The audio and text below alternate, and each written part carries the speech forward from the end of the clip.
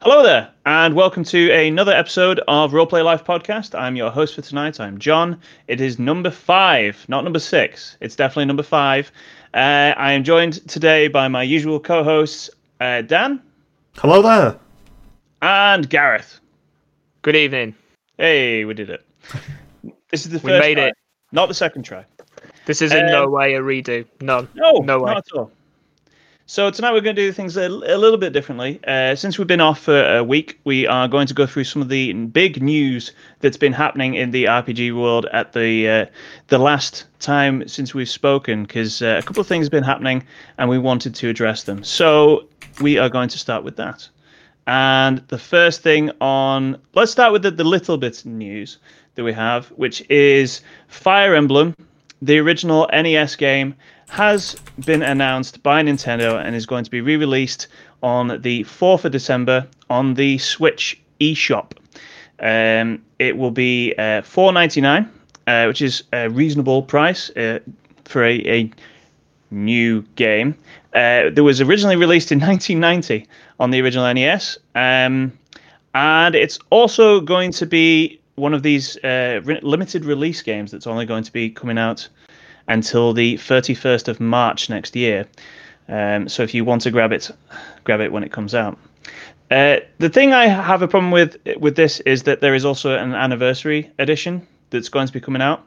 That is £50, and I've got an actual list here of what's included. It's a deluxe art book, a replica game box, an instruction book and map, but no replica. But no replica cart, no cartridge. What? So exactly. Yeah. What? You're basically paying £50 for a code, but the art book is really nice and the box is really nice.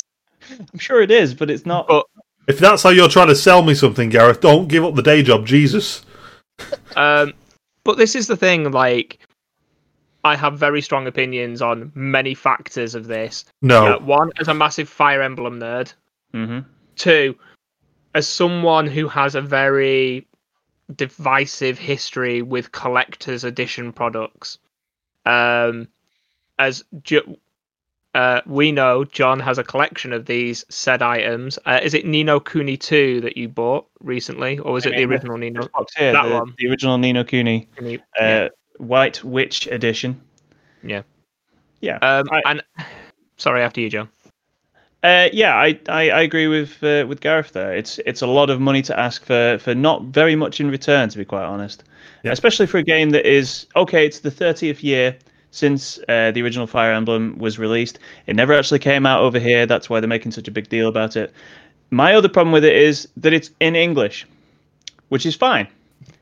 But if you're a European and don't speak English, it's still being released in all the other territories in Europe, but only in English. You cannot get it in Spanish or French or Italian or German or any of those other languages.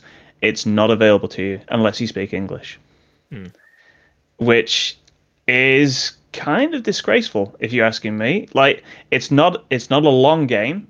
I can't imagine there being a lot of text to translate into the various languages, but the lack of effort that's been put into this for a game that it has been fan translated before. It's not a brand new thing. It's not some unearthed project that's like reared its head. It's been in Japan for 30 years. People have had their hands on it and have translated it into English and other languages as well. It's not. I think it's also like I'm in an intriguing point for this. As one, I don't own a Nintendo Switch, and two, it's my birthday the day after. So if you want to buy me a Nintendo Switch so I can play Fire Emblem, that would be greatly appreciated. Now, Sure. the issues I've got with this are, as John says, there's a level of laziness to the product.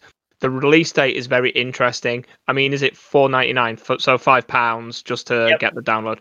So it's basically going to try and bolster into, because Fire Emblem Awakening really, really grabbed people in. Like, the other Fire Emblem games have always been very solid games. I remember getting a Game Boy Micro 10, 15 years ago for Christmas, and one of the games in it was Sacred Stones. And I sat down to it after my tea, and I played it for a bit, and someone said, "Oh, we're going up to bed." And I was like, "I've only been playing for 40 minutes." I looked at the clock, and it was midnight, and I had been playing for 6 hours straight.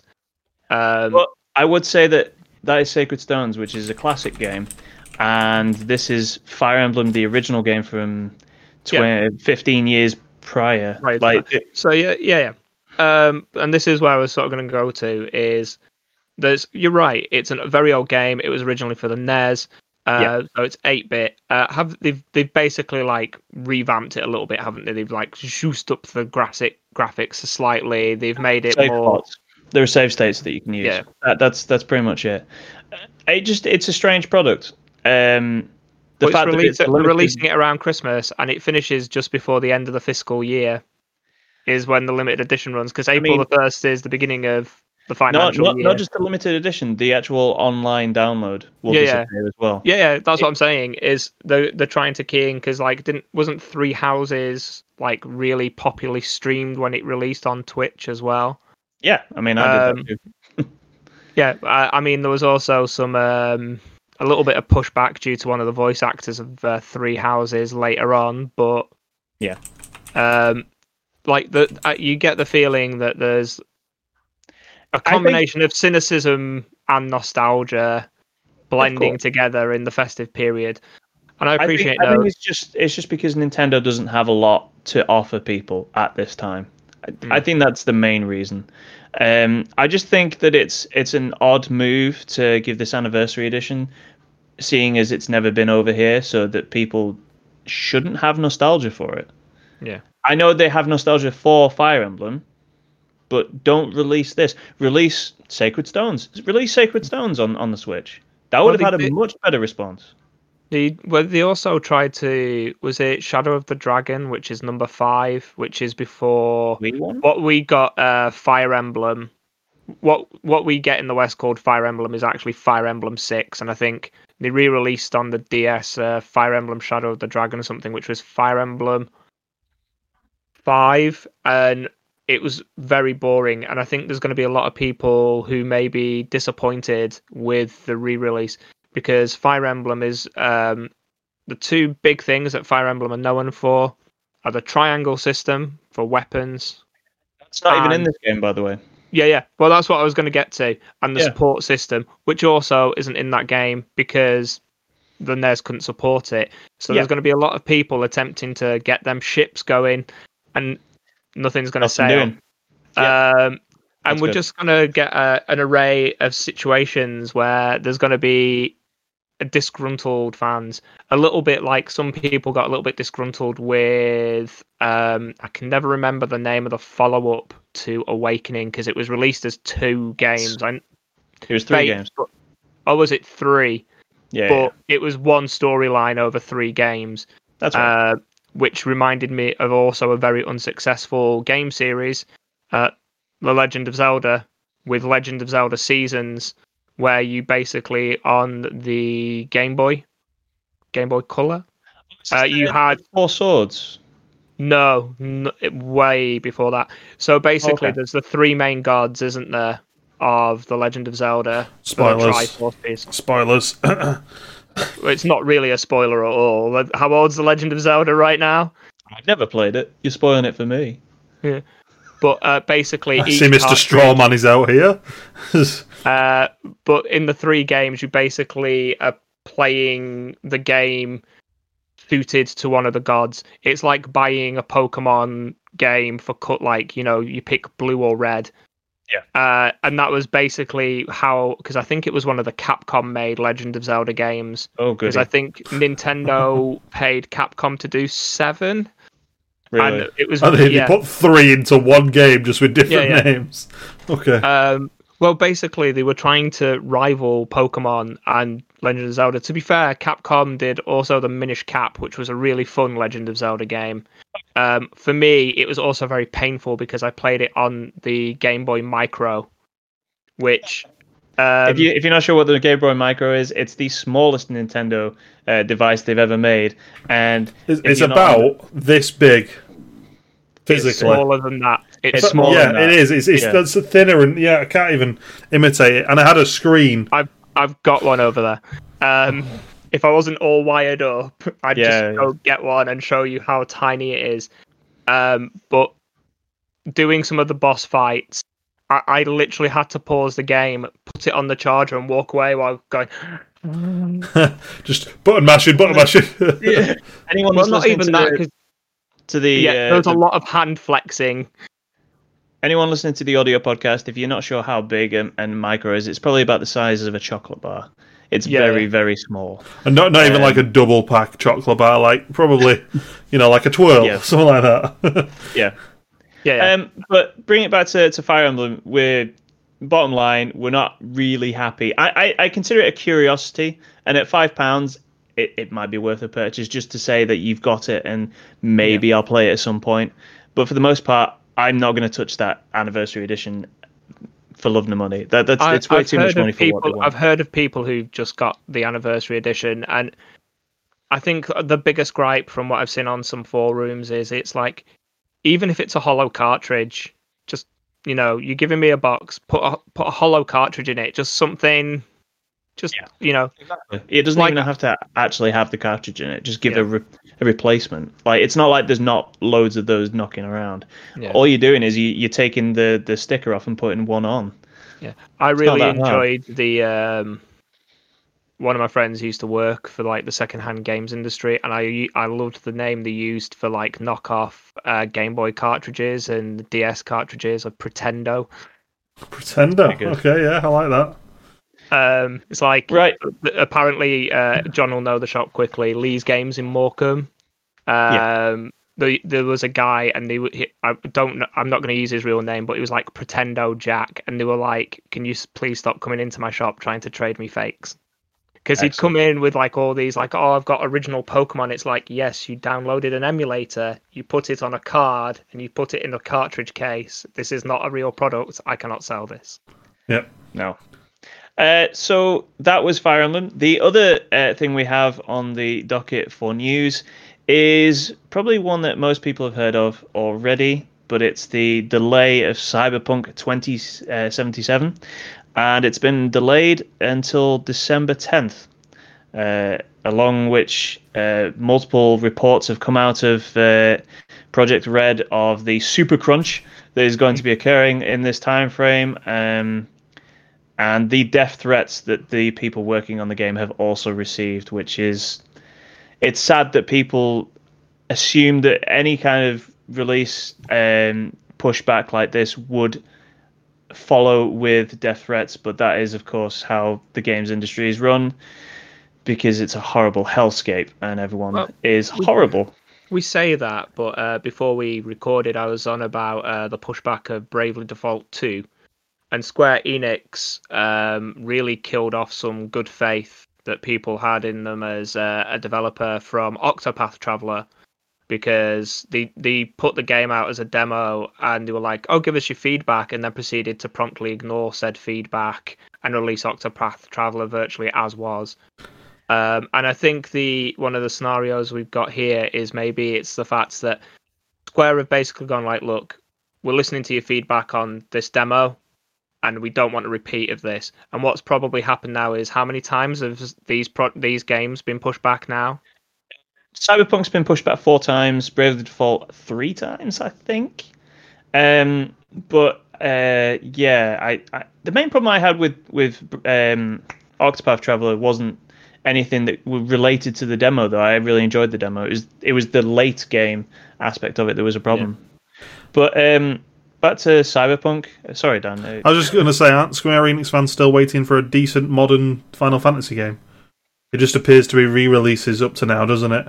I mean, 14 is a favourite for many people. Although I haven't played it, I can't speak. The last modern Final Fantasy game I played was 12. So no, that's not true. Actually, I played 13 and I hated it. But I think that they've just also recently released, is it a preview or a demo of 16 as well? Really? I hadn't heard of that. Yeah. I haven't heard of that either. Apparently, there's like a big a big world, lots of tribes. It's a little bit like the Avatar, from what I could gather from what I was listening to. In the fact that this, so there's a kid and he's expected to have this icon. I think the person was on about. So like here have the summon materia. Yeah. So they're now known as icons, and one of the situations that happens is this character. I want to say his name's Clive. Yes, it is actually, yeah, because there's a big hoo-ha, because basically everyone around the world is like, that's a good name. And then everyone in England is just like, no, it's not, it's horrible. It just made me think very much when I heard the name of, there's a comedian called Nigel Nung. I'm probably butchered his surname, I'm really sorry. He's infamously Uncle Roger on YouTube. And he was commenting that being from Malaysia, he says, yes, we've got British names, but what you don't realise is you ended your occupation in about 1950. So none of the names have modernised. We've not got cool modern names. We've not even got 80s names. So like to us, names like Dudley and Clive are still kind of cool / exotic. And that's kind of how the scenario's gone. Dan's face. I apologise for the term there, but it's like we want to we've had the British heritage and we're going to still use British naming convention. However, it's from like the 1950s, like you've got Nigel and Edith, and such, and that's why we get these. To a lot of other countries, they do seem very cool names. It's just to us they seem weird, and because that's the name of your gran and granddad. Yeah, that's the problem. Yeah. So, but Cyberpunk 2077. I mean, the best thing that I saw about this was that what they were actually doing is they were delaying it until they could get a much better announcement for a further delay to be put out into the media. That's what it's only a month delay. In realistic terms, it's a month delay.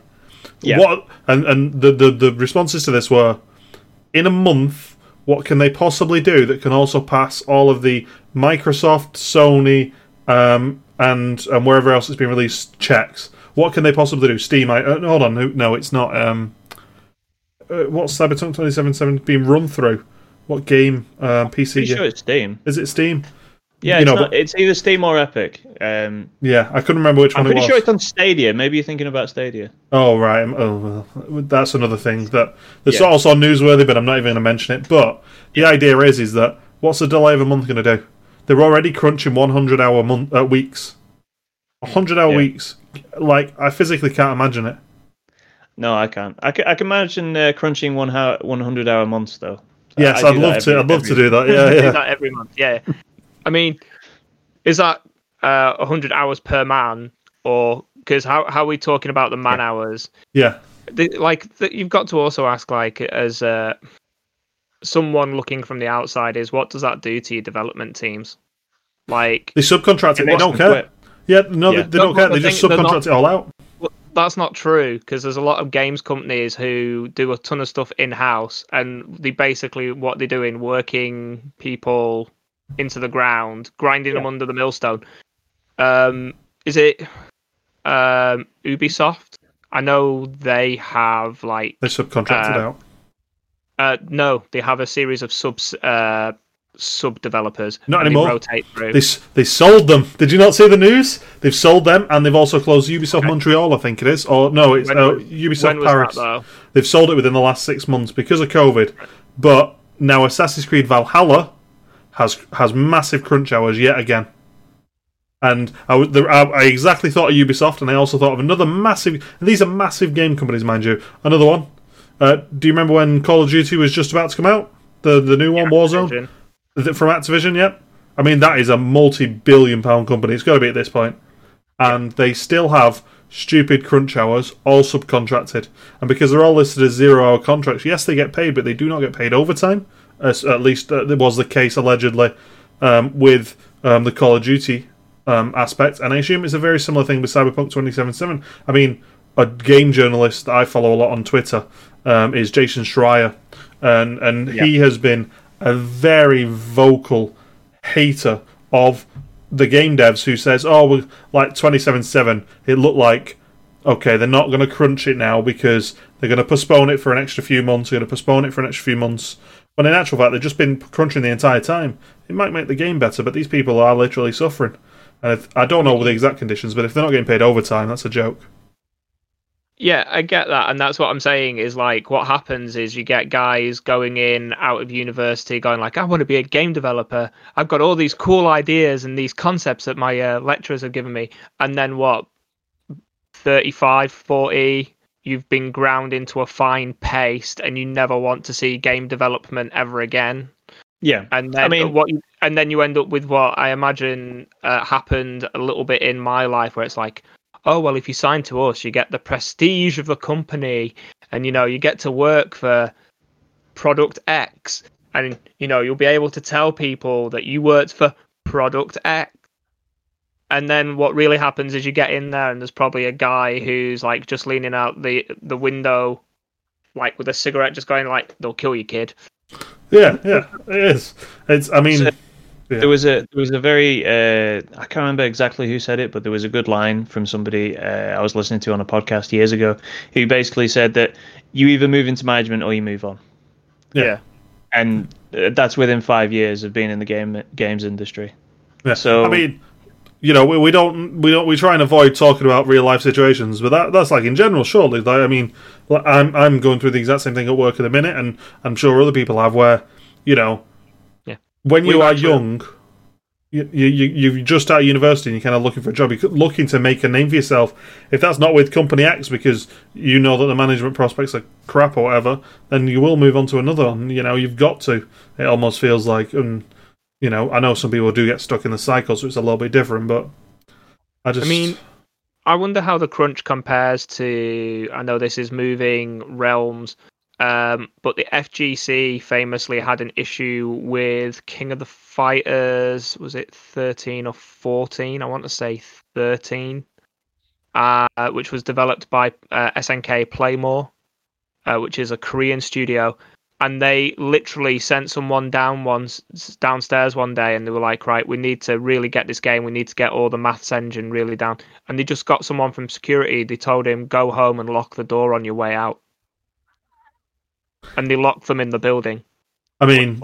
COVID, I'd probably argue that they're all at home locked, and if they don't register the hours to get through the whatever they're doing at the minute, there's going to be issues. I suppose that might be a reason for the crunch. If not everyone can be in the office, maybe they've got to focus on that. I don't know, but I was listening to an interview to do with Baldur's Gate, and the guy who's the head of that was saying one of the scenarios they found as a problem for development is because of COVID, they can't be in the office, and the development teams are actually trying to communicate, like we're communicating now via Discord, and sometimes it's people in different groups, and it's like, you've got to try and create these meeting times and these super meetings and all the other management joys and funs. And if you're saying it's all subcontracted out from what I've heard from some podcasts, like it's teams of people who are working meant to be like working under a lead.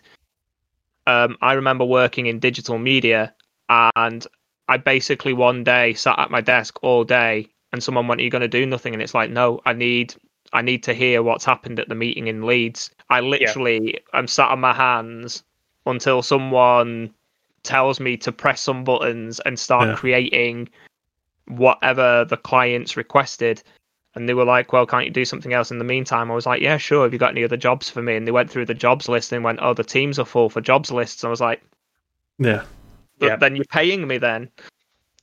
So moving back to Cyberpunk in particular, are we still going to buy Cyberpunk 2077? I was never going to buy it in the first place, so I'm really moot in this conversation. Fair enough. For some reason, I never saw the appeal of it. It's Keanu Reeves. For me, fanboy, in he comes. I will not buy it at the beginning. I'm a well and true game skeptic now. It's probably because I'm an adult and I have bills to pay as well now. But and you know John now. Yeah, I know that John will buy it first and give me his honest opinion. Well, that's it. I was on board since the very first trailer that they did. They put out a trailer back before Witcher 3 came out, like years ago. Wasn't it not the Keanu Reeves trailer? No, it's way before that. Oh no, I know the one you're on about now. It was like a world, like a sort of a Street View world thing. No, it was a CG trailer for this concept that they had of a woman basically who was basically Ghost in the Shell-esque. She was more machine than person at this point, and she was just killing everybody. And I just thought, after everybody at that point in time was very fantasy based in their RPGs, and to see something that was very cyberpunk, very Akira, very in the future, Ghost in the Shell, all those things, was like, yes, we need something like that right now. And 7 years later, here we are. The trailer you're thinking of, Gareth, was actually at E3. It did have Keanu Reeves in it. It was the reveal right at the end. It is right at the end, yeah. That was the one you were on about, yeah. One of the issues I've got is Keanu Reeves just looks like... an immortal being? Yes, I've heard. No, Bionic Commando from Capcom. Yes, you're right, actually. Yeah. All I can... And because I played so much Marvel vs. Capcom 3, all I can hear is like, here I come! Oh, you like this? And I'm just like, the Spencer Nightmare returns. Is that what he's like then? He's Bionic! Oh god. Yeah. Oh god, indeed. Yeah. Unfortunately, that for you, I suppose that's a problem. PTSD. I'm still going to buy the game. It's an excuse for me to buy new PC gear, which has been on the cards for me for a couple of years now. So I'm going to be doing that, and I will give everybody my impressions when it comes out. Hopefully, assuming my new PC bits. I'm actually waiting for Black Friday before getting new PC stuff. I'm going to do the same. Yeah. I'm in a similar boat for some other things as well. Yeah. I think everybody is at this point. Yeah. Everybody, if it's something expensive, you just go, well, it'd be cheaper at Black Friday. It's exactly. Yeah. I bought anything. I buy last year's TV at a reduced price. Yeah. I already did that, so I already got it. But I've just said the same, which is I bought every Christmas gift that does not contain batteries or have a power supply. It's just everything else can wait, basically. Pretty much. So that's it for the news. We are going to move on to some... I was actually just quickly with the news being mentioned. I shared something with the guys in our private Discord the other day, and I was actually surprised that John's not mentioned it, that Riot have revealed part of their multiple projects with The Ruined King, which is apparently going to be a turn-based RPG. The reason I didn't include it in the news is because there was no news. Yes, yeah. I was more curious about your take because, my biggest concern was it was all what do they call all flash and all sizzle, but please show me some gameplay because Riot? I believe Riot. Well, Riot did a reveal just before COVID. It might have even just been pre-Christmas for some reason, I want to say. And they revealed they were like, we're doing an FPS shooter game. I'm sure Dan can name that game. Valorant. They were like, we're making League of Legends mobile. We're making which is hilarious because the amount of times you see games describing themselves as League of Legends mobile whenever you go into the Google Play. Don't forget though, just a very quick aside, not only did they announce the League of Legends mobile, Apple also did a feature on it in the event. I don't know whether you've watched it. For the new iPhone 12, they're like, you can play League of Legends mobile on the iPhone 12. And probably several other phones as well. Yeah. I mean, you can play it on our Samsung phone. I mean, Apple phone. Yes. Apple phone. There's patents saying otherwise. But they are doing a turn-based RPG, which is apparently Ruined King, which is apparently taking the lore of these games and actually trying to give it some context beyond reading a character bio. And they're doing a fighting game, which is called Project L. And there was a lot of things that I don't play League of Legends. I remember John trying to teach me, and I was like, I don't get this. I just don't get this. Whereas I understood Smite and I understood Paladins, and I was like, I found my lane, and I was happy with that. What he's saying is basically the old man couldn't figure it out. What he's saying is he needs to be behind the character as opposed to on top of them, because that is that what you've just described is the difference between League of. Yeah. Now. I was going to say, either way Dan's described it, I thought he was going to say it was a legal problem more than a legal problem. So back to this release trailer that they did. It's a CG trailer. I'm not really that interested in that. Riot have put a lot of time and money into their lore in the last few years to try and give people this urge to care about the product and to stick with it. I didn't care. I haven't stuck with it. And until they actually release some actual substance of a game mechanics, or just something in a trailer that isn't just a CG trailer, because I've seen hundreds of those. They've literally released like 100 CG trailers at this point for this game. I don't really care about those, and I see nothing different here. So I think the CG trailer that we got over the weekend is, I think the characters are the cast available. Yeah. I think you interact obviously with the other 10 million champions that is in League these days. It's like 150 something though, isn't it? Yeah. But speaking of turn-based RPGs, well, the thing that worries me actually about this is that they made a release date for it, which was the cause of this CG trailer, which is early 2021. Yeah. So for them to make such a premonition of it going to be like early 2021, which means at the latest probably April. The game's made, but why not show us what it is? It's all it's all tease, isn't it? They're trying to build the hype, because they did similar thing with Runeterra, didn't they, Dan? Where they were like the Runeterra stuff. They were kind of like there was like a lot of stuff to do with like, oh, check out these characters and this, that, and the other, and the interaction.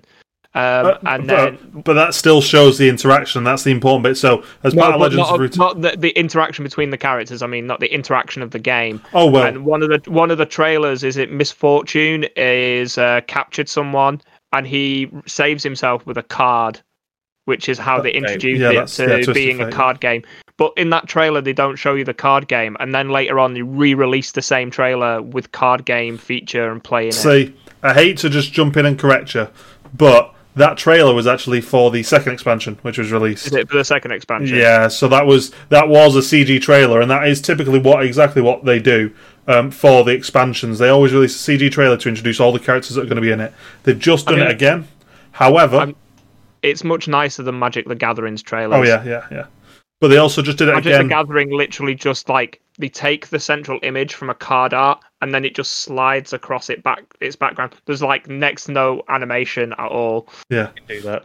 But just to finish off the Runeterra bit, what they did actually for this last release was they did an entire social aspect of it, and people voted for what cards they wanted to see, and then immediately after the vote, they released videos on the Facebook, on Twitter, showing, actually, these are the effects, because these are brand new effects. This is how it's going to impact your cards. Here's some sample cards that might work with it, which I thought was, it's a way to get newer players into the game and to get up to speed on the mechanics very quickly. But yeah, no, unfortunately, what you've referred to, CG, it's just, and John's already said it, they've got time and money. In fact, I think they have more animators than they do game designers, if I'm honest. They do. Yeah. I mean, to be fair, all the ideas that they have aren't necessarily an original concept.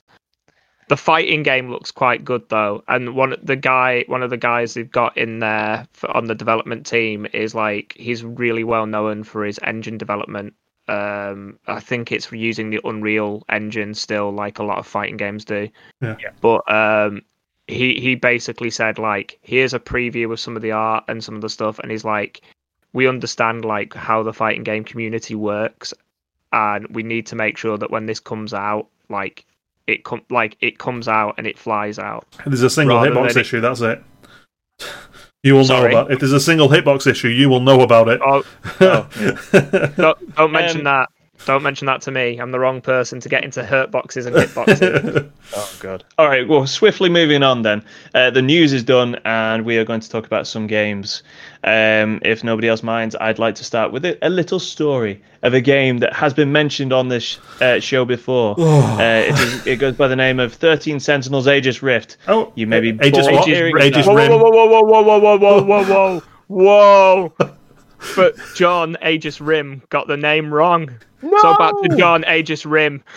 You said John Rift. You said Rift, I'm afraid. Oh, I've been watching Pacific Rim. No. Anyway. It's ages Rim. Rift, then. What? You said Rim.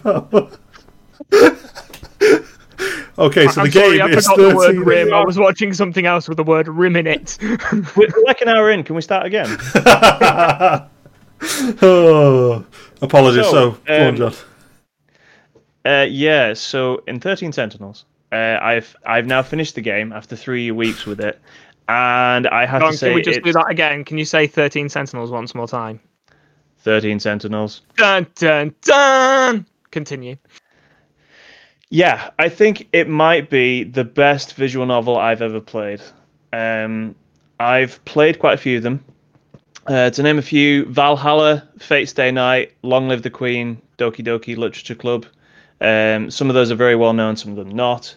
To go even further though, I think it might actually be the best story I've ever had in a game.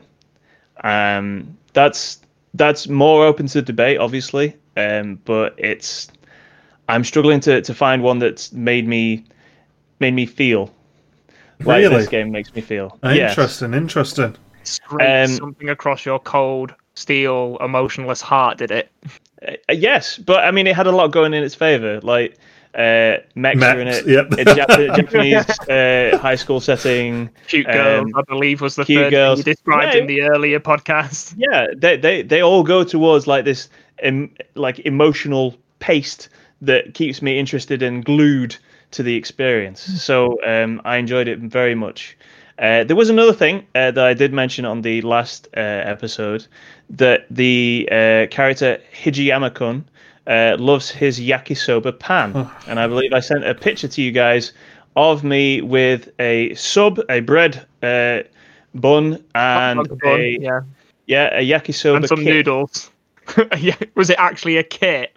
It was a kit. It actually said it was a kit. So let me give you a quick rundown of how that actually went. It didn't go quite to plan. Let's put it that way. You surprised me. What would have been great? I wish you'd have did like a mini video of you preparing, and eating said. That's a TikTok right there. Come on, get on your socials. Well, let me get round to the details, and you'll understand how much I actually wish I had done that. So this kit that I had it including other things to make it into a yakisoba meal rather than this pan. So I'm like, I can't really do it that way. So what I did was I went on YouTube and saw a video of somebody making the actual yakisoba pan. The problem was the video that I watched had a fresh noodles solution that they put into a frying pan. And I didn't have that. I had dried noodles. So I boiled the noodles in a regular pan and then sieved them off in the on the side. Please don't go where I think this is going, but I'm listening. So I then had this frying pan with oil in it, and I hadn't quite got rid of all the water that was on the noodles, and I almost poured all the noodles into the pan, and I am glad I didn't, because it wasn't dry. The noodles weren't dry, so some of the water went into the pan. It splashed the oil over onto the hob and erupted into a fireball. Now at this point, my wife and daughter had been out on a walk, and they chose that moment to come back into the house. And my wife started screaming, "Where's the fire extinguisher? Where's the fire extinguisher?"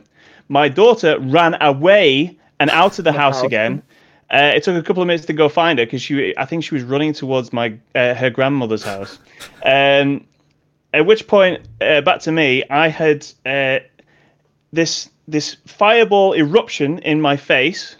I actually kept my cool pretty well. I'm quite happy with I'm not happy with how any of this went, but I managed to keep my cool, because I dropped the noodles with my right hand, turned the hob off, And then I've got like quite a large space in the middle of my kitchen, so I jumped backwards with this fireball still in my hand. I had hair gel on, by the way, so if it had gone anywhere near my hair, like I would have lost all my hair. I would have had to go to hospital or something. Is it wrong that in part of my head, John has got the wet noodles in one hand, he's ignored the pan, but he's got the bun, he just goes... slams it straight into the He's still got the noodles left. We might get to that bit. So I jumped backwards and dropped the pan on the floor, which was still on fire at this point. Okay? I dropped the pan in the middle of the floor, turned the hob off, and went to go get a towel to try and cover the pan.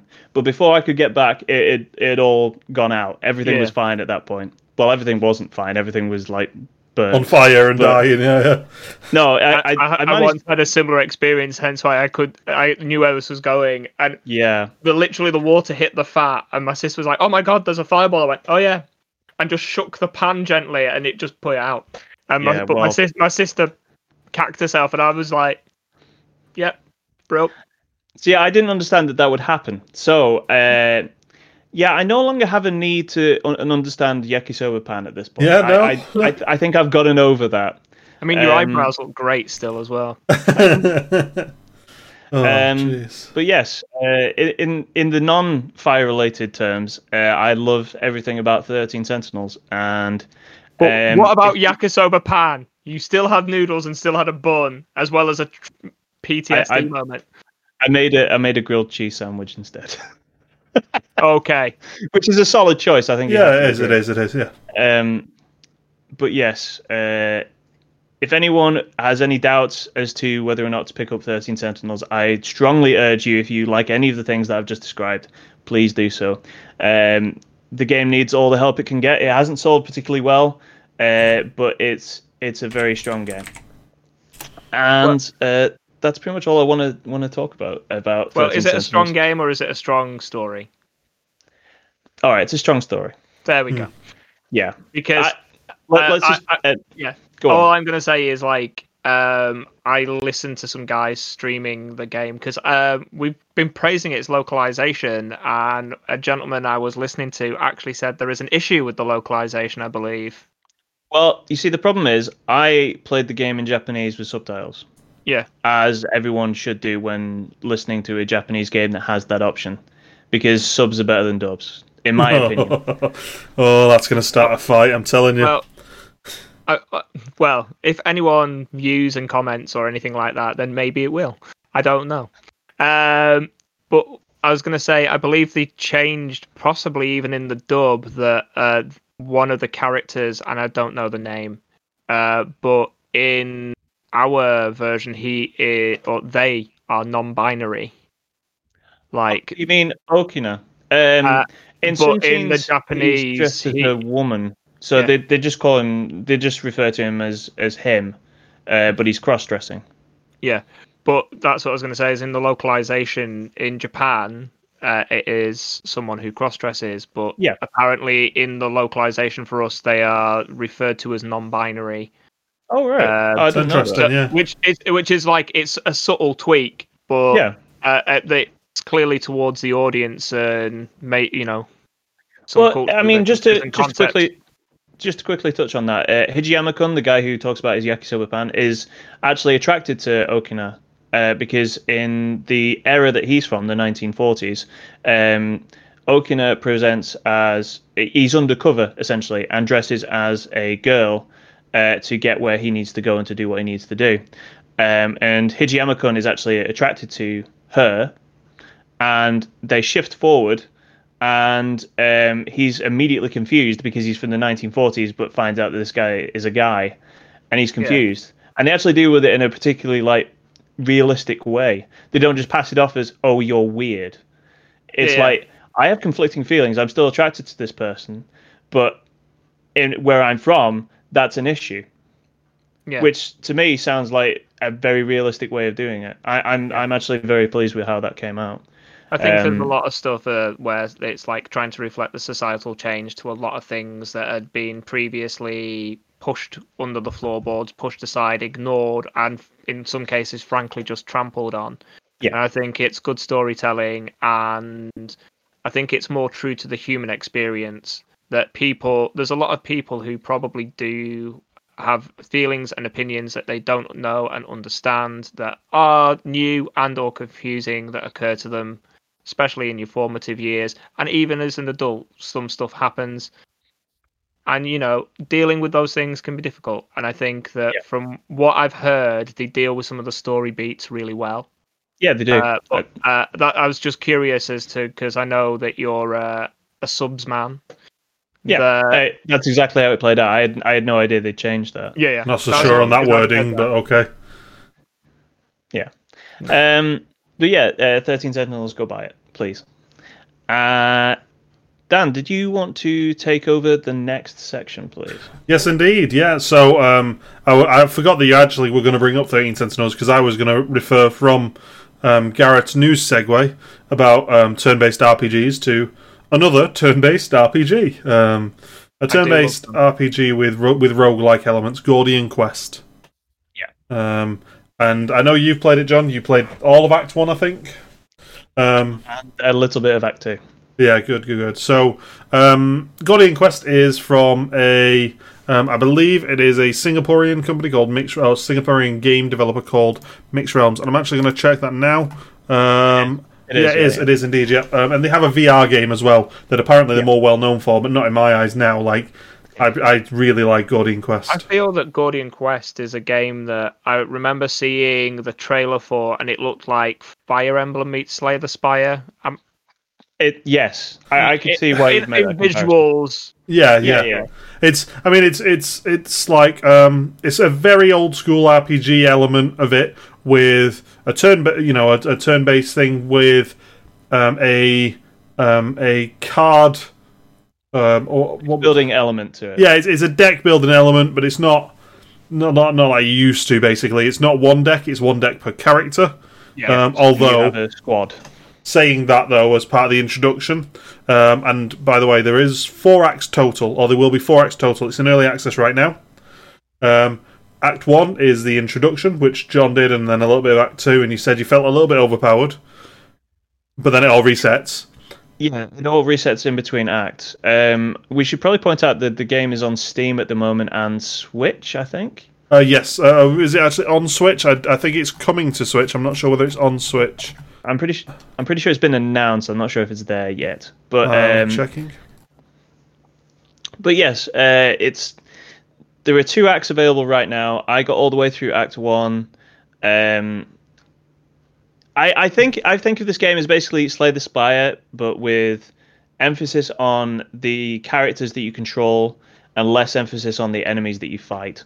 Yep. Because it seems like that they've put a lot of time and effort into coming up with these different characters that are boilerplate RPG. There is a cleric, a bard, a rogue, a swordsman, a wizard, and the like. I think there's 2 more characters. Classic D&D groups. Exactly. I think that's right. But there's lots to like about this game, but I kind of feel like they put all their effort into making those characters likable and interesting and deep to build with the deck building elements, and then you have the enemies that are just, they have like 1 or 2 abilities each, and their meaning of difficulty is basically that the enemies have more HP and they throw more of them at you, which it just, I don't know. Yeah. I mean, you've played Act 1, so Act 1 is listed as an introduction, and you played Act 1 in the exact same way I did it in terms of the characters, but more importantly, Act 1 follows only a semi-random pattern. It follows pretty much the same thing, and then there's a time element right at the end, which you'll know, obviously. Right. You've got a limited time to be able to complete Act 1, and it's designed to stop you from staying there and then getting all of your classes leveled up. However... Did you do it before the timer ran out? No. No, I didn't either. I didn't. No. The antagonist got his main max power or something, and then the counter just stops. Yeah, the counter just stops so you can continue on. Yeah. But by the time of that, I'd gotten a little bit, not bored necessarily, but I was like, right, I've done what I can, let's go and fight the bots. But Act 2 onwards, so Act 2, 3 and 4, which each have different elements and things like that. They're all procedurally generated, and they all have a different, unique element to it. So, Act 2. So basically, I have now 21 hours in this game.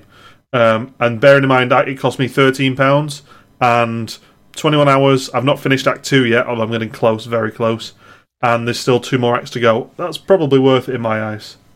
What do you feel like the enemies are more interesting in Act 2 than they are in Act 1? So, Act 1 is very introductory. In Act 2, you get things like, for instance, there is a lot more abilities. It's not just hit or defend.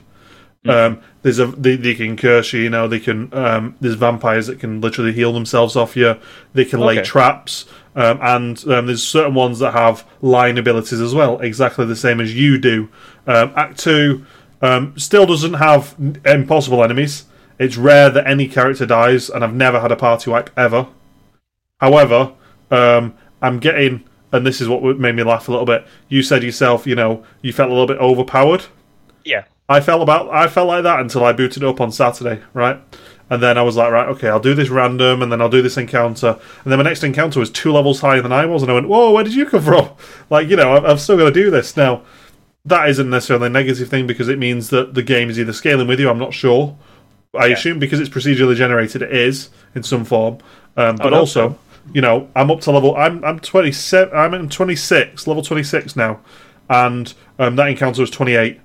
So, it genuinely felt, and I didn't do it because I know that the scaling does matter, because the enemies do, they do increase and things like that, and like, no matter how good your rogue is, if there's 4 enemies that have a big health pool, it still needs 4 turns to one-shot kill them all. It does happen, though. But I would hope that Act 2 is better, because if it were me designing a game, I would say, put all your effort into these characters that are going to stay more or less the same over the 4 acts, and then put effort into making your enemies more interesting after that. And since this is an early access game, that's possibly what happened. Well, yes and no. So Act 2 came out mid-August, I think it was. So July 30th. Was it July 30th? Okay. Well, there you go then. I knew it was some point at the start of August. However, we got an extra character in the Bard, because the Bard wasn't on the original release. I'm trying to think. I think there's 8 characters now, or there's 7 characters now. But they said that there's going to be another 9. Okay. Wow. So okay. It's going to be like a D&D party. In essence, is what I see. Right now they've got Druid, Rogue, or the Scoundrel they call him, the Fighter, the Cleric, the Ranger, the Wizard, the Bard, and is that all? I think it is all.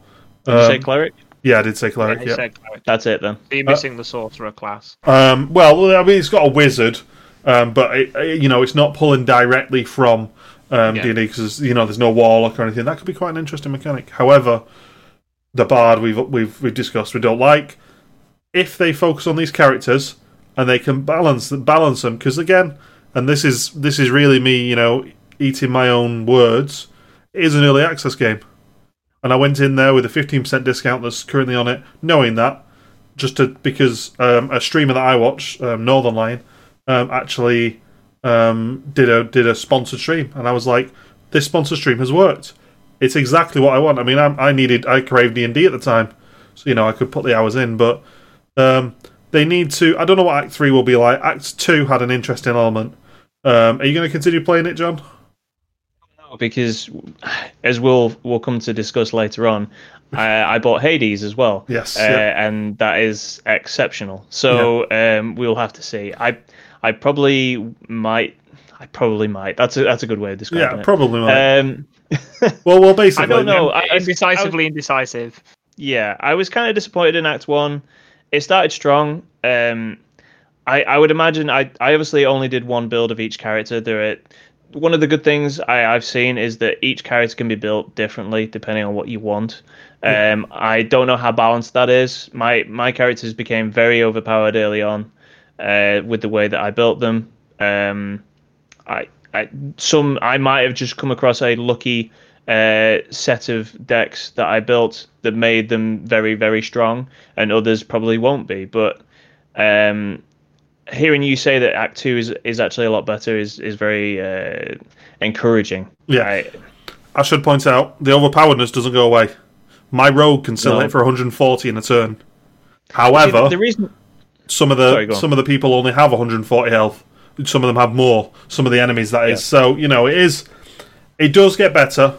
And I've spent 20 hours in it, and I spent £13.79 or whatever it was. So I'm not upset at the minute. If two more acts come out and they're the same as Act 2, I'll be happy. If they get better, it's well worth it. See, I have a couple of questions because I've not played this. So, with the deck, with John saying about the enemy NPCs need to be more varied because they seem like bad guys just for the sake of bad guys. So the whole point of this game is that you've got these classes, this group going through. It's a war-torn world, I'm assuming. Yeah, it's very standard. D&D, Fire Emblem, Shining Force, kind of. Yeah. Hang on, I've got it here. Humans follow on from an ancient race called the Vanai, a bunch of wizards who dabbled with things beyond their control. Then the gods stepped in and seemingly banished them, leaving man to deal with the mess they created. And that's John, are you one of the Vanai, someone who dabbled in something that he should not have tried to create, aka a yakisoba pan? Reference. Let's call back. Yeah, but surely for me, and as you've pointed out multiple times, a good narrative should come from your party and the experiences that they have. So I was kind of curious when you went, actually, what they need to do is make the enemies better. And it's like, surely the engagement should be from the party that you're playing as, not the foes that you vanquish. Although, obviously, like, an intriguing, use Fire Emblem, again, as my reference is, like, you'll fight a bunch of generic NPCs, but they'll have a sergeant, a bandit captain, or someone who's got a character name and their own portrait, rather than, here's generic Bandit 2. So my argument for that is that not all games need a story. So a game that I've spoken about a few times is Slay the Spire, which has very little story to do with it at all. It's all about mechanics. And I feel like this game could be something quite similar. And it's just if it's going to be that standard or that generic, don't have a story. Right. From my perspective, I can say it has. It doesn't have a beat you over the head with its story. As John will have said, there is a story element there, and in the introductory part, there's a countdown, and I was like, "Oh, I've got to make sure I'm completing these quests, but also get back for the countdown," and I didn't, and then it just kind of went. Don't worry about it. You might as well consider it. False countdown, because there's lots of games that just use that to try and increase to build an element of pressure. That's exactly one of the scenarios I was going to mention is like if the chapter 2 onwards, Act 2, or however they're calling it onwards, is procedurally generated but based around an element. Having a narrative around a party is going to be difficult anyway. Because I suppose they're maybe trying to play to their strengths, because in the first act, your characters rarely speak and they never have anything interesting to say. Yeah. Like I had the scoundrel in my team, and you would imagine that a scoundrel would be more scandalous, let's say, in what he said, and he just didn't. Yeah, it's kind of disappointing. Yeah. So you feel like they've leaned into an element of gameplay / storytelling that maybe they need not do. Like they could have just told you that this world exists, and then here you go. I don't know how big Mixed Realms is as a studio, but there are a lot of elements going on in this game. There's a lot to balance and a lot to do.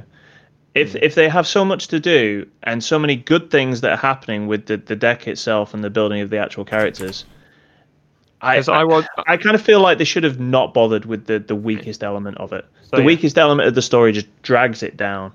So Square Enix, a few years ago, released they published a game by a company that I've just looked up called Cardboard Utopia, and it's called Children of the Zodiac. And that is you've played it briefly at my house, John. And I do remember that. Yeah. It is a game which is pseudo Vandal Hearts / Final Fantasy Tactics, and your characters, as they level up, they generate both cards for their deck and also dice, because it has a dice rolling mechanic. And that leans more into its narrative And sometimes the issue you've got with that game is realistically you've only got a party of 3, only one, and it's a sort of a very mixed bag party. No one's really. They've sort of tried to mesh together some of like the classic ideas. So your main character is a thief, but she's also the healer. You've got a guy who's long ranged.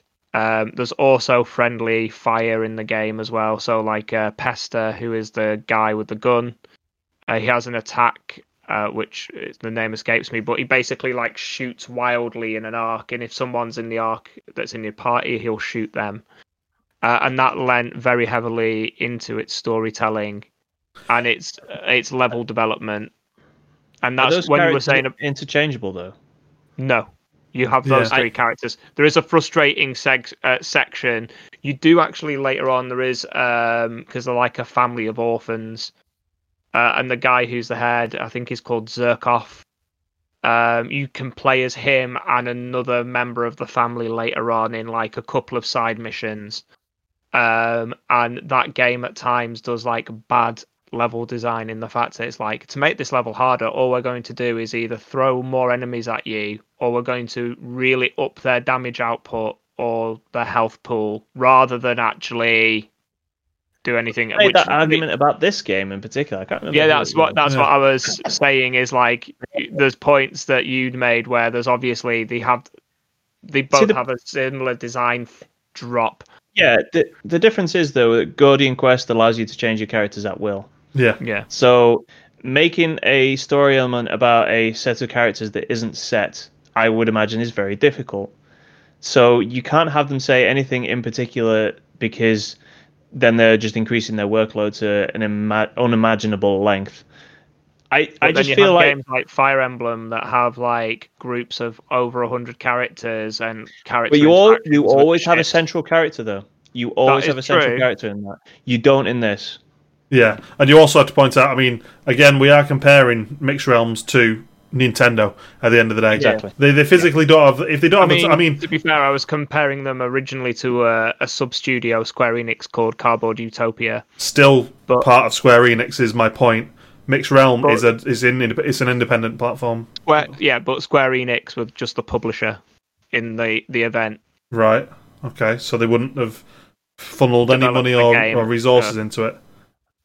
Okay, saying, but maybe Mixed Realm should have learned from that particular instance. Then, yeah, I mean, I just feel like the game would benefit from not actually having a story. Yeah, I think, or at least not the story that is presenting. I 100% agree. I like the idea of it being, you have to adjust your party and build their decks and this is the only difference to what John said is you can swap them at will. But if you swap in, if you're about, you're level 21 on, your main 3 characters, and then you realise, I've not gone healer, when you try and put that healer in, that healer isn't level 21. Yeah. Yeah, that's kind of an issue. It kind of locks you in immediately. Yeah. I like to call that the Fire Emblem permadeath situation, where it's like, this is my group, and then you make a mistake, especially in the earlier games, and it's like, oh, they're dead, and then you're trying to, like, hide a healer just at the right distance to still be like useful. It's funny you should mention something like that. Actually, I recently came across. Are either of you aware of the Nuzlocke games? Yes. Which like Pokemon subsidiary, like self-imposed rules. Yeah. I only just came across them, and Dan's mentioned it during D&D like several months ago. One of the guys that he's friends with streamed exclusively like Nuzlocke teams. And don't listen to Dan. Come on. This is the reason why we put a podcast on it, so that other people would listen to me instead. But yeah, I mean, me and John are actually just talking to each other. We don't really reference Dan at all. Who? But yeah, you mentioning like characters dying and stuff like that's exactly what the Nuzlocke thing is all about, isn't it, really? Yeah. I really want to do that. I've never done that in a Pokemon game. I always end up stuttering out halfway through the Pokemon games because they get boring. I totally have the same experience. The Nuzlocke kind of thing seems like it could actually make that not be a problem for me. There's so many rules. Die. Yeah. So permadeath is a thing in Pokemon games if you self-impose it. Yeah, exactly. Which sounds great. I mean, Nuzlocke basically have loads of different things. I mean, there's versions of Nuzlocke where you can't heal. There's versions of Nuzlocke where if you run it off an emulator, you have to randomize the first Pokemon that you get. Yeah. Right, and the reason why I brought it up so many months ago, was because the person I was watching did this randomized and then did a vote amongst the Twitch viewers about which Pokemon he should get, and he should know straight away he should never do that because he ended up with Delibird that knows one move, which is called Gift, and it either inflicts damage on a person or heals them. So, you know... In the card game, Delibird has the same thing, and you toss a coin, and if your opponent calls it right, they draw a card. If they call it wrong, you draw a card. Yeah. So they could have got Ditto. Yeah, transform. Ditto's amazing in the card game. Ditto's also would be good in the in the Nuzlocke, but VGC. But yeah, I mean, so Gordian Quest, I would rate it right now. I'd rate it a 7 out of 10. And that's mainly That's mainly the mechanics and how much I'm actually enjoying it, like a D&D. If the remaining, I've not reached the end of Act 2. Just to preface this, if end of Act 2 has this story hook that then says all your other characters have died except these 3, okay, I may be hooked into it. Maybe I've got to find a way to revive them. Maybe that's my purpose. If it just continues on like this, it'll stay as a 7 out of 10. No matter what mechanics they throw at me. It's just adding on top of it, Yeah, I'd say about the same. The game mechanics are very strong. I just feel that the other elements just kind of sort of drag it down, unfortunately. Yeah. Should we talk about a game that's a 9 out of 10 for me? I think it might be a 10 out of 10 for me. Really? I don't know because I've not beat the second boss yet. John's voice, as he said, it's a 10 out of 10 for me. But it was very creepy and slightly. Yeah. It wasn't even that. Oh no, that's definitely the kind of question that voice sounds like it asks a lot. Yeah, we're going to talk about Hades. So, I bought Hades on Saturday, and He's never left the house since. I have, but only for brief periods of time where withdrawal was a problem. I've played like 22 runs now of Hades. I've completed it once, and I think we've already talked about Slay the Spire tonight, but I think it might actually be a Slay the Spire killer for me. So I've put 300 hours into Slay the Spire, maybe 500, depending on, because I played some of the beta in Slay the Spire as well, which obviously doesn't include on the time spent on Steam. So I've played a lot of that game, and I love it. But this game is, I almost can't say it. It's better than Slay the Spire. It's different because it's not a deck building game, but it's not a deck building game. But there are very similar elements to it. So Hades is it's actually on sale on Switch and Steam right now. So if you haven't got it and you fancy something, definitely go and get it. What's the sale on Switch? I've bought it once, but I might buy it again. It's £18 on Switch. Oh, no, never mind. Considering what I paid for it on the Epic Game Store, no thanks. Yeah, please explain how you got that. Well, it basically, right now, I believe it still is. It is on offer on the Epic Game Store. And because I'd made a previous purchase on the Epic Game Store, I had a £10 coupon. So in essence, for me, it cost me £5.19, which, for the game I've now spent 6 hours in, and will be spending more in, 100% worth it. Mm-hmm. So Hades is developed and published by Supergiant Games, and it's their 4th game, following on from Bastion, Transistor, Pyre, and now this. It was actually an early adopter on the Epic Store, which is why it's on there now on sale. It was first released on 2019 in early access, and went 1.0 early on this year. And yeah, Hades is, to get to actually what it is, it's a dungeon crawling action game, much like Transistor and Bastion were, and it's a roguelike, which I can't actually remember what Bastion's like. It's been that long. Bastion, this is where I was going to say is like the other day I did a comparative of someone who does the opening 15 minutes of a game, and he does it without any conversation or anything. He just puts the game in, records, loads it up onto YouTube. And there's a lot of similarities between Bastion and Hades that I could spot just as a viewer, as not someone who played the game. I seem to remember Bastion is a story game. It's not. So it's much more of a role playing game, yeah. Yeah, it's more RPG based. Hades is definitely different than that because each level, each run, plays out differently. But in Hades, you are the son of Hades, the god of Greek mythology. You are called Zagreus, which I'm not sure if it's actually part of mythology or they just made it up for the. I believe Zagreus is made up. Like everything else in it is legit. I'm just going to check now. Yeah, it's actually it plays off my very loose knowledge from watching Hercules as a child. In both the series and the Disney and everything. I'm so glad that we're basing your Greek mythology on such a strong standing. Movies and TV. That's exactly where it comes from. This is why it depends on how we want to get into this. And I don't want to spoil. In fact, basically, one of the potential Greek myths is that he is Hades' son. One is that he is a son of another god couple. Would basically. It be Zeus because his name is basically the first letter and the last three letters spell Zeus? Yes, you are correct. So he's either in some stories he's the son of Zeus and Persephone. Mm-hmm. And in some, he is the Hades' son. Greek mythology is always. I'm going to use the term. I was going to say hilarious, and I didn't mean to. It's always interesting.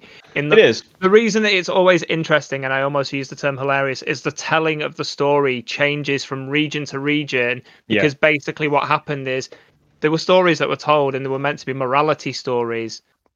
And they were meant to be stories for like scare kids. Are you going to go to the Zeus story where he turns into a swan and basically makes a woman pregnant? Name a time that it doesn't. So it's like Medusa was raped by Zeus. He raped Medusa in the temple of Athena. Athena got angry and thus cursed Medusa to become the Gorgon. Athena. There's no N there. Athena, sorry. And then she later on, still angry at the sacrilege of her temple, sent Perseus on part of his quest to kill her, claiming that the only way to overcome another trial was to use her head. But the stories change from like region to region, and there's also some overlap with the claim that the Egyptian gods are actually the Greek gods in masks, and there's one of the stories where one of the trials of Hercules is that he has to kill a stag, a Celtic stag. So he basically goes to Scotland to kill a stag. On holiday? Yeah. He got a great booking agent. He travelled like 1,200 miles just to kill a stag. I mean, he had the Pegasus at that point, so... Yeah. Oh, right, sorry, yeah. Yeah. I was still thinking of like Virgin Airways, but hey, whatever. Anyway, back to Hades. So you're the son of Hades, and you wish to leave the underworld for reasons that you will learn later. But your father doesn't wish you to. So very believably, like any old son, you think you know better than your dad, and you're going to do it anyway. So this sounds really familiar to me after this weekend. Yeah, I bet it does. You set off to escape, and only to find that most of the underworld doesn't really like you very much and wishes to kill you with pointy things. So you kill them instead, and with a variety of weapons and abilities. So these abilities and weapons are why I compare the game to Slay the Spire, because each time you go into a room and defeat all the enemies within it, you get the choice to between three different boons or abilities, things that change your weapons and the way they work, either the way that you move about or utility things, or the boons, as I mentioned. These are Crown Trick. When you enter the treasure rooms, you get very similar kind of mechanic in that as well. Yeah, and these work very similar to a deck, shall we say, in a lot like a lot of the other games we've been talking about tonight. Mm-hmm. But I'll get you into TCGs yet. No. I'm all virtual, baby. No physical. 2D for real. I feel so sorry for your wife. Anyway, back to Hades again. So the boons. The boons are given to you as gifts from the gods. And you can do different things with these. You get a choice of 3.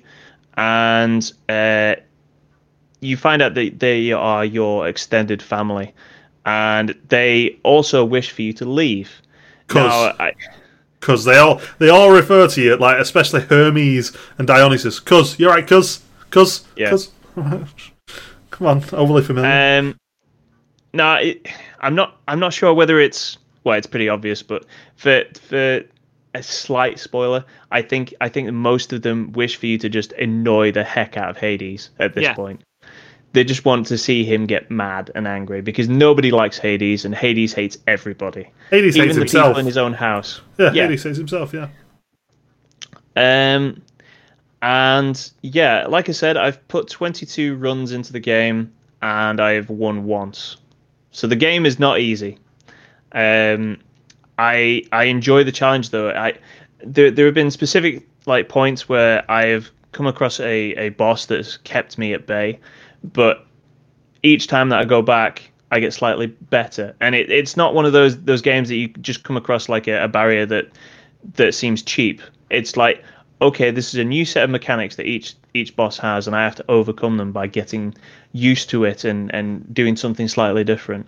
I won't spoil what some of the actual bosses are, but it doesn't. Every time I've lost, it's not because the games have been cheap. Yeah. I might have thought that at the time because I'm like, oh my god, why have I died to this thing that? And then later on, you have that epiphany of, no, it's me. It's not me. It's I'm the problem. Yeah, exactly. Because the first boss actually held me off for 3 or 4 runs, and now I don't even take any damage from this boss. I just get past it. It's just like, yep, sorry, out of the way, you. I'm moving up. The game seems very fair. I have got one issue with that statement. Okay, please. That first boss you're referring to. Mm-hmm. Which boss is it? What's the name? If you don't mind. Well, I wasn't going to go into spoilers because it does change. Well, that is exactly what has hit me out of left field. So after a certain number of runs, it does change. You get into this. Yep. You're like, I know exactly where to go. I know where to dodge this. And you're thinking, my issue is not with this first boss. My issue is with the second boss. And then I went in and I went, what? The what? What's this? So. Another thing that some people have actually I've spoken to about the game that have been with the game since it came out on the Epic Store in 2018. There are lots of those. There are many things that are different, and I look forward to seeing all of them. There are little things that change. I've beaten the game, but there's lots still to do. The ending that I got isn't the ending, and apparently that there's lots still to do, which is fantastic news for a guy who wants to play more of this game. Yeah. There is many more reasons to keep going back to it. Sorry, go on, Gav. I was going to say, that's a great thing to hear as a gamer, because one of the most painful things, and I'm going to mention Fire Emblem for the 50th time tonight, one of the things that's really painful with that is you can unlock in all of those games, you can unlock the big boss characters like the final boss and stuff, or NPCs are important. But to do it, you've got to play the whole game 3 times, 4 times, 15 times, 25 times, and it's a 30-hour game. Yeah, and you're doing it for one scene, aren't you? And and you're doing it just to get basically someone in a class that you already have. Yeah. But in a different color, basically. Whereas in Hades, a run can take you anywhere between 20 minutes if you struggle, or I think when I won, I was playing the game for 50 minutes, I think, something along those lines. It's not something that will eclipse an entire week, is what I'm saying. You can do multiple runs in a night, But the width and breadth of the different things that are on offer. I mean, like Dan said, like he came to the first boss thinking, "Oh, I'm going to do this," and then it threw something out of left field, and you're like, "Oh no." It was more like, "Oh no, I'm dead."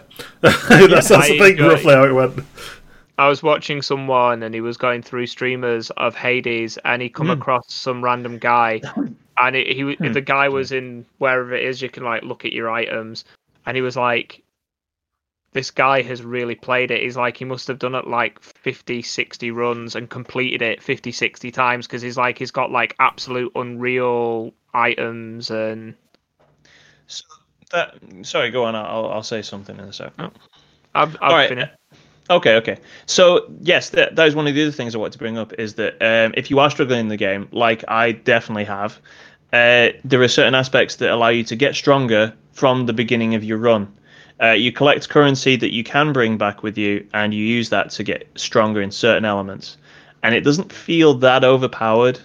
It doesn't feel quite like easy mode. So one of the main things that you want to get is Death Defiances. Now, what Death Defiances is, when you get to 0 health, you get half of it back, and you carry on. Now, you get the first one of these for 30 currency, which isn't a lot.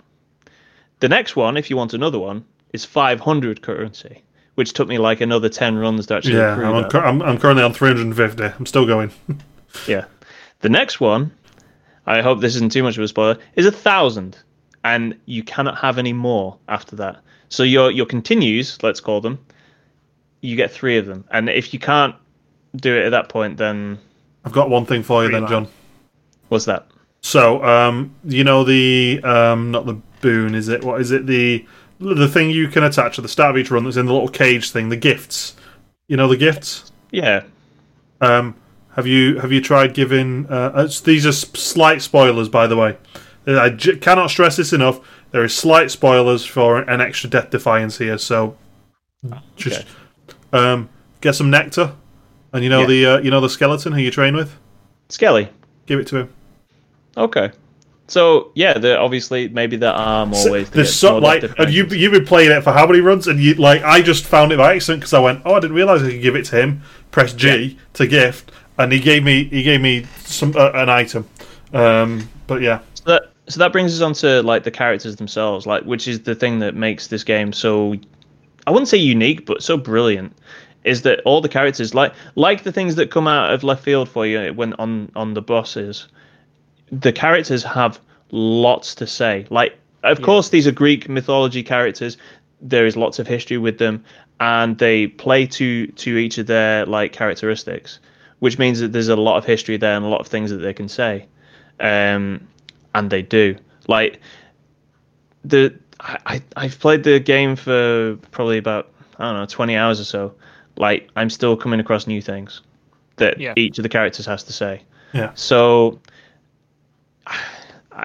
How much more can I sing its praises? It's a brilliant game. I'm loving it, and I want to play a lot of it. I want to play it right now. And one day, John will complete it with anything but the bow. Apparently, one of the runs you're meant to do is bow only, and someone was saying it's like so ridiculously hard to do bow only. No, bow is the easiest one, in my opinion. Do you mean with no boons or any trinkets or anything? I think it's just bow only. Oh, okay, then very difficult. Then never mind. Ignore me. I can imagine that being very difficult. The reason that the bow is good is because you can play keep away. Like, I mean, that makes sense. Yeah. Zoning is a thing. Yeah. The problem that the bow has when you get past where Dan is up to is damage. Your damage dealing ability it drops off. Yeah. I've had this conversation with my son when he used to talk a lot about Fortnite. And I tried to explain to him like how the balance of the guns in the game. It's like if it fires really fast, it probably does really low damage and doesn't fire very far. If it fires really far, it might do high damage, but it takes really long. Trying to explain to him like how balancing in games works. Yeah, I mean, sorry, go on, Dan. We all were jumping in there. You first, John. All right. Well, that's kind of what the game forces you to try and do, though. So another thing that makes me think of Slay the Spire is you're trying to garner these abilities together. You get choices for each one, and you're trying to gather the best ones that fit together into an overpowered unit that you become. That's why I think of it as a deck building game, because you're doing exactly the same thing as you would in those games. It's just that the spit and polish that they put over the top of it looks a bit different. Yeah. But it's essentially the same thing. Yeah, I 100% agree, and I was just about to make that exact same comment. Like, it's really important to note, like, because I actually managed to do a run of the first boss and a bit with the spear, because the spear also has a similar mechanic, and I was looking at it thinking that's pretty cool, but then I went to the bow, and the first run just seemed really overpowered to me. I got to the second boss basically because of the boons. And then you can level them up with the poms. Yeah. And when you level up the boons, they just get better. Not massively better all the time, but increasing duration or something like that is key. Yeah, I've noticed that the poms, the first upgrade to each one of them is quite good, and then the more that you stack on top of it, the less effective.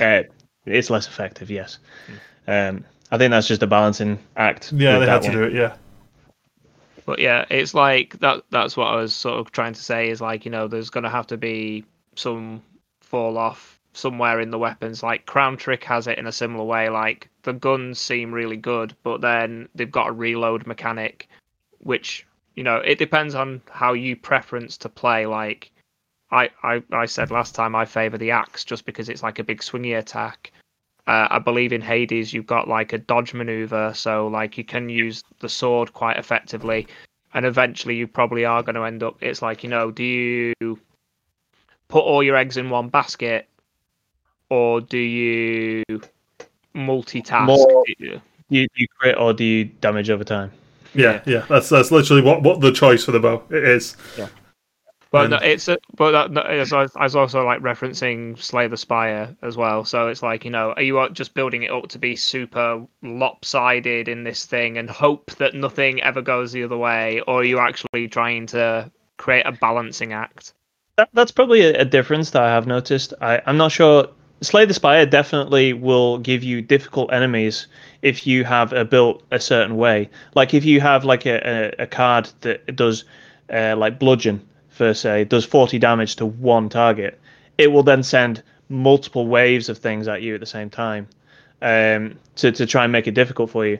I can't say that I've noticed Hades doing something like that, but then you come across the differences in the actual game mechanics, because obviously Slay the Spire, you have an energy-based, turn-based system, whereas Hades is obviously an action game and doesn't really fall into that category. Because I know, having watched like the first 15 minutes of Bastion, like they used the narrator very strongly to build the world and the themes and to give some of the setting and precedence.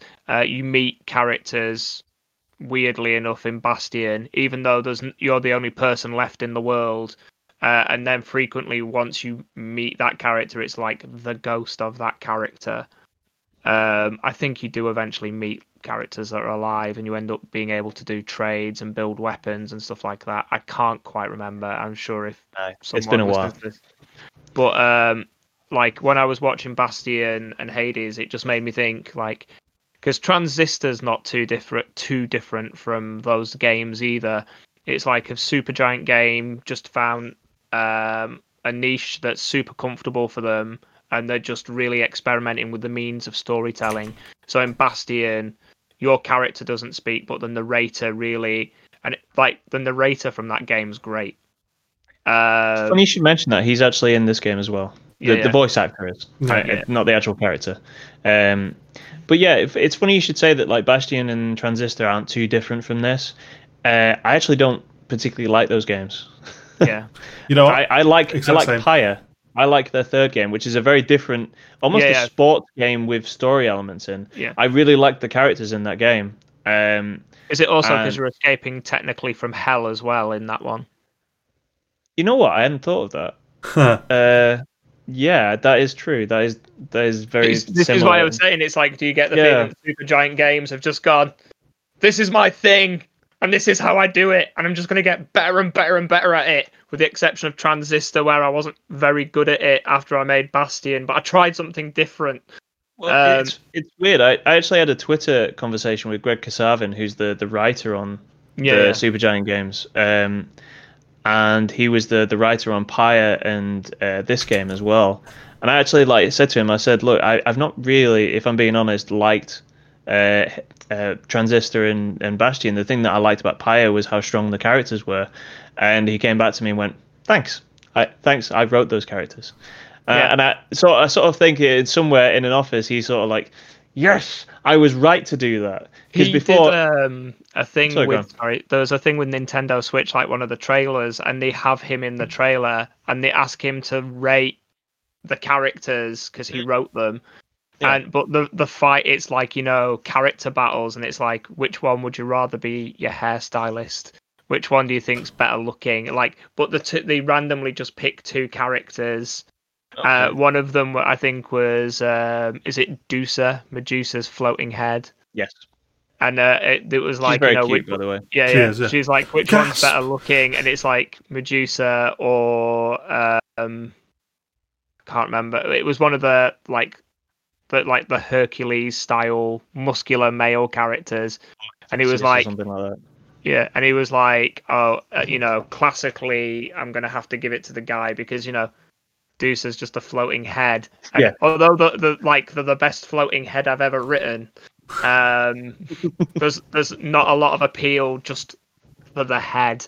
Oh, she's very cute though. I like Dusa a lot. Yeah, honestly. I think he says himself he's actually going off it on a classical looks basis rather than because he as you said, he wrote the characters, and you can't write characters like when I write certain characters for D&D, and I'm like, when you guys really vibe with those characters, I'm like, and then there's a couple of characters where I was like, I think I've written a fairly solid character, and you're like, meh. And then I just I get my notebook, and I'm like, maybe later. Reusable, maybe. I mean, I must admit the exact same. The characters are one of the cool things of this, which is that I've not had the same conversation twice yet. Yeah.